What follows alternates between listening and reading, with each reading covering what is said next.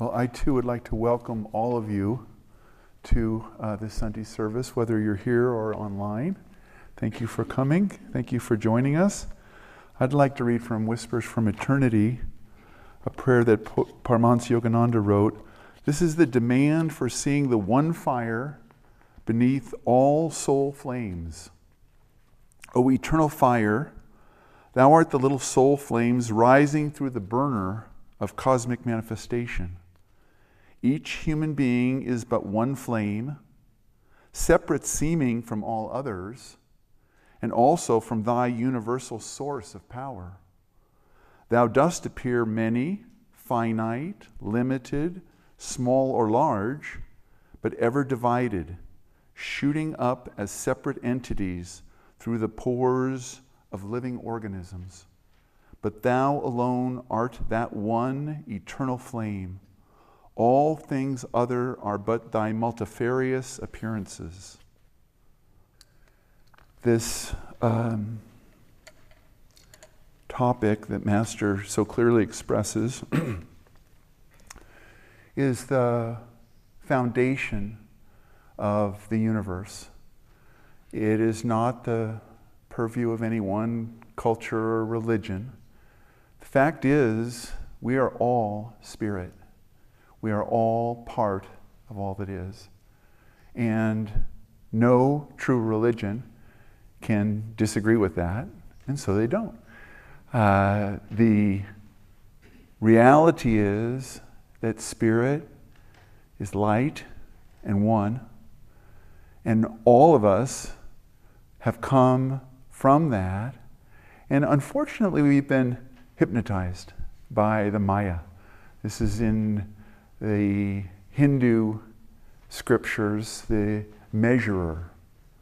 So it divides everything. It's, as Master is saying here, it seems like there's a lot of lights coming off the gas burner, doesn't it? There's one light.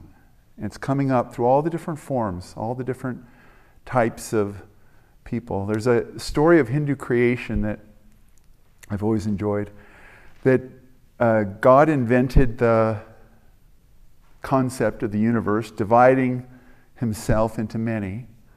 And he thought, well, I'll just cast a little Maya, and then people will be a little confused, and they'll enjoy each other through many, enjoy the one through many. And so God tried it, and he didn't turn up the Maya force enough. And so everyone just went, we are all brothers and sisters. Let us realize the self at the point between the eyebrows. Let us merge with thee. And so we did. And the movie was too short. And God was like, wow, that was like a trailer. I mean, I need a movie. And so God turned it up a little, the Maya force. And that's why we're still here 12 billion years after the Big Bang. It's, this is really confusing. And some of you, all of you have noticed at one point, this is really confusing. It doesn't seem that everyone is a child of God, but in every human being, in every animal, in every life form, there is the soul, which is a perfect reflection of God. Every being is part of God. But the Maya, the measurer, allows us to be fooled. Have no doubt, Maya is an intense, conscious force trying to keep the movie going. So God, now he started it, but he didn't want it to go this long, did he? I mean, there is a lot of really ugly stuff in the world, and that is not part of the divine plan. That's the part of the Maya, dividing us, separating us, making it seem that we're different, that we are not beings of pure love, that we are not pure wisdom, joy, peace, calmness, light, Om. That Om is not our real name. They would take issue with this song. Swami Kriyananda used to remind us, Om is your real name. Omnipresent, I am Om. All pervading, I am Om. All blessed, I am Om. This is the reality. He also used to say, Swami Kriyananda would say, you're as old as God. We started in the beginning of the movie, before we were cast into these roles that we've created, and by the way, we have created them with our own, the law of karma was set in motion, but we have participated in this, and we've let ourselves be hypnotized. We've let ourselves forget. Memory is smriti, remembering that we are a part of all that is. We are part of God. We are perfect beings. That is a truth that pervades all religions on some level. The Christians have the idea that the soul is perfect, and then it got original sin on it. It got a mark on it. And as a little kid, you're like, whoa, what's this? You know, this isn't my doing. I'm 3 years old. What is this? But the Hindus say, no, the soul is perfect. The soul never dies. Fire cannot burn it. Wind cannot dry it. It does not die when the body dies. The soul is perfect. The soul is the Atman. And this is the teaching of the Zen masters and the Buddhist masters and every religion, because it's the foundation of this universe. And we remember it. But this group, the truth seekers, people online, people interested in Christianity or Buddhism or any path to God, and the masters have given us many paths to God. We just have to find the one that works. But we have that impetus to pursue the path to freedom. How high should we aspire? I'm afraid that the answer is we have to aspire to that reality, because everything less is the Maya. Everything less leaves us short. Everything less leaves us with, as Davy was saying yesterday, the little hole, little God piece is missing in the puzzle. We don't find fulfillment unless we find reality. What is the reality? I am Om. I am formless. I am free. In myself I am free. I am joyful, ever free. I am blissful, ever free. That's the reality. That's the fulfillment. That's what the masters teach. And that's what Swami Kriyananda founded Ananda on, as master's vision, a place where people could find God, a place where we can reinforce that search and realize that God is the only reality. There is no option to aspire to be fairly wealthy, nice car, nice house. That it's all good, but it's not enough. It's not enough. You know, when Swami Kriyananda was alive, the wealthiest man in the world was Howard Hughes. And you probably have never heard of him. And that's kind of cool. That sort of makes a statement that he was big time in the 60s because he was the richest man in the world. But what Swamiji would point out was that at the end of his life, and Howard Hughes, I believe, was a billionaire when a billion was really something. But he may have just been a multimillionaire. Anyway, Swamiji would say that in an interview with a newspaper, a man or woman asked Howard Hughes, "Mr. Hughes, are you happy?" And Mr. Hughes thought for a moment and answered honestly, "No, I can't say that I'm happy." Swamiji would tell us that story as an example that wealth can be helpful, but it's not the reality. The true custodians of religion are the saints. That's the real deal. And you are the saints. You are all truth seekers. You're watching this online or in person because there's a memory inside of you that nudges you. There's something missing. There's something missing. What is it? I've got the money, I've got the job, I got the promotion. There's something else. There's something missing. And it's because you remember that you are a child of the Heavenly Father. and the Divine Mother. And that is your parentage. That's the reality. So we have to aspire to that reality, and we can determine how quickly we aspire to it and how quickly we act on it. And that is where the practice of yoga comes in, or Christianity, or Buddhism, or Zen meditation. It's not one path for all. It's all the paths going to the same place. And we have to pursue it. I would strongly advise you to put energy into your spiritual life, because Maya is serious business, and there's a lot of stories about people who were going along pretty good. I mean, we had the Judas story. That didn't end well, you know? And we have to make an effort because Maya is trying to trick us. And so, think about God, love God, pray to God, do your practices, whatever your practices are. If you're a Buddhist, do Buddhist practices. If you're a Zen, become nothing, you know? This is the reality, is that they all lead to the realization that you are a part of all that is. You know, in the Festival of Light each week, we do a prayer from the Vedas, from darkness lead us to infinite light, from death lead us to immortality. But a lot of our members die, so what's that about? Well, from death of the body lead us to immortality of the soul. The soul never dies.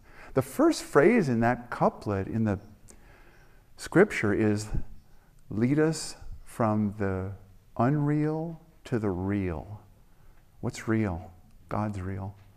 Everything else is a dream, a long dream movie.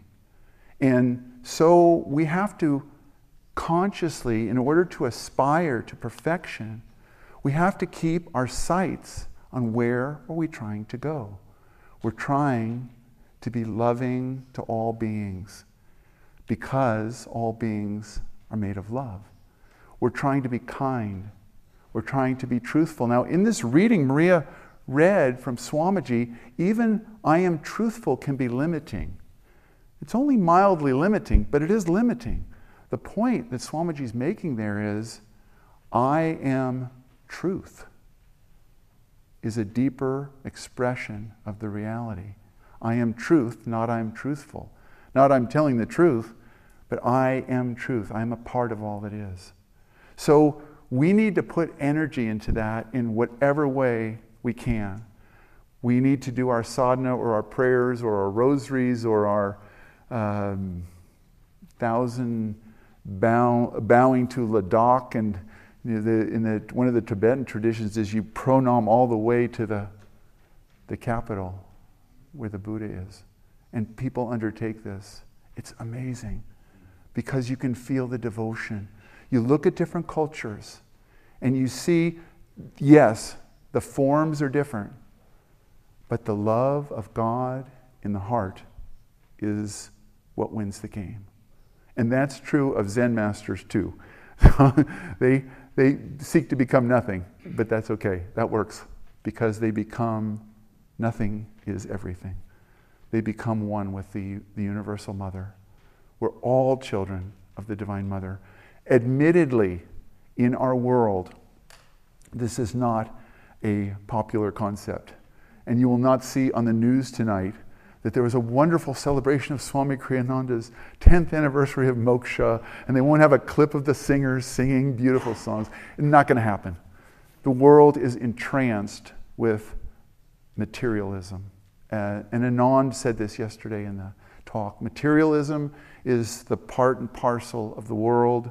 Spirit is the part and parcel of the disciples of all paths. So think about God. Pray to God. Bring God into your situation. You don't need to change your day job. You have the right job. It may not be fun right now, but you can make it fun by bringing God into it. That's why Swami, on Master's direction, started Nanda Village. Let's work together. Let's live together. Let's play together. Let's pray together. Let's sing together. Let's be expressions for each other of the one love of God. Every person in the world is a child of the divine. We have to hold that consciousness, because the Maya, the world, is going to argue against that constantly. You're going to see the worst criminals and the worst, war crimes and the worst stuff all the time. So you may want to turn down the volume on that and turn up the volume on I own nothing, I am free, in myself I am free. Chanting is a really good practice. Chant when you work, go to work, see the beauty, the intelligence, all the things that are happening. Look at the good things, because they're filtered down light from God, manifesting as prosperity and wellness and a medical clinic, an insurance company, and a car repair shop, and a speed driving correction school, or whatever it is. Everybody's trying to make the world a better place. Some of it gets a little off. We don't have to go into that. But I would like to, a story and then a quote. So, at the end of the Ramayana, Ram has gotten back Sita. It's taken a long time.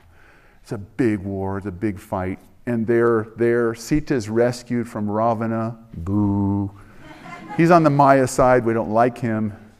He's horrible. But with the help of a huge group of monkeys and a lot of soldiers, Ram got Sita back, and they saved him.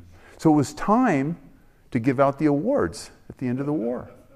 So Ram is like, he's got Sita back. Ram is God. Sita is the Divine Mother.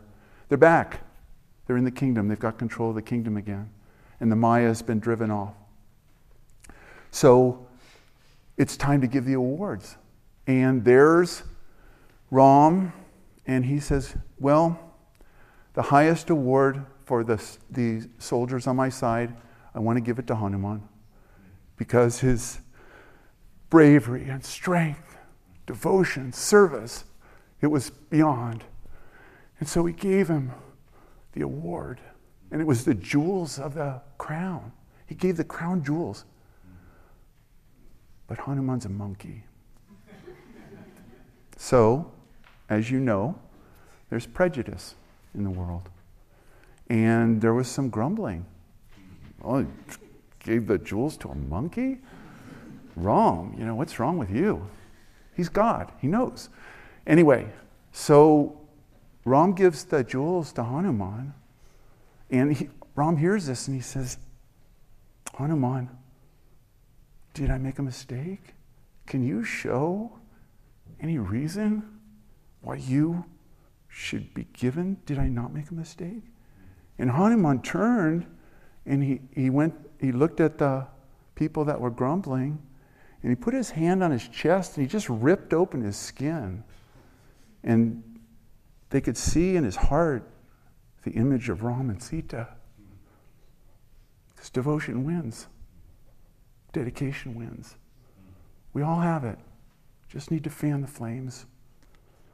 I'd like to read a quote from Paramahansa Yogananda that he wrote to Rajarsi Janakananda, his foremost disciple, while on a trip to India. Paramahansa Yogananda said, this is to Rajarsi, the realized disciple, never have I realized more that now that the one purpose of all life is to seek God until one finds him. So all our powers must be used to find him, and then our God-intoxicated example will serve to redeem others. There's only one way to uplift people, that is to meditate all the time and be so saturated with God that whoever comes in contact will know and feel that divine presence. Be in God, and let sincere seekers be invited by your magnetism to watch you merged in God. That's the best silent way of lecturing and converting people. Think God, enjoy God, live God, love God, dream God. Do all things for God. Walk, talk, think, work, move, carry on business for God alone. Enjoy God and let others enjoy Him through your living example. God can be given through words, a look, touch, writings, only by those who have touched God. God has created this nightmare of earthly existence, rather this scant dream of life mixed with nightmares, that someday we will be disgusted of it and try to wake up and enjoy His immortal joy. That's the message that Swamiji brought us from Master. That's the message of Ananda. God bless you all.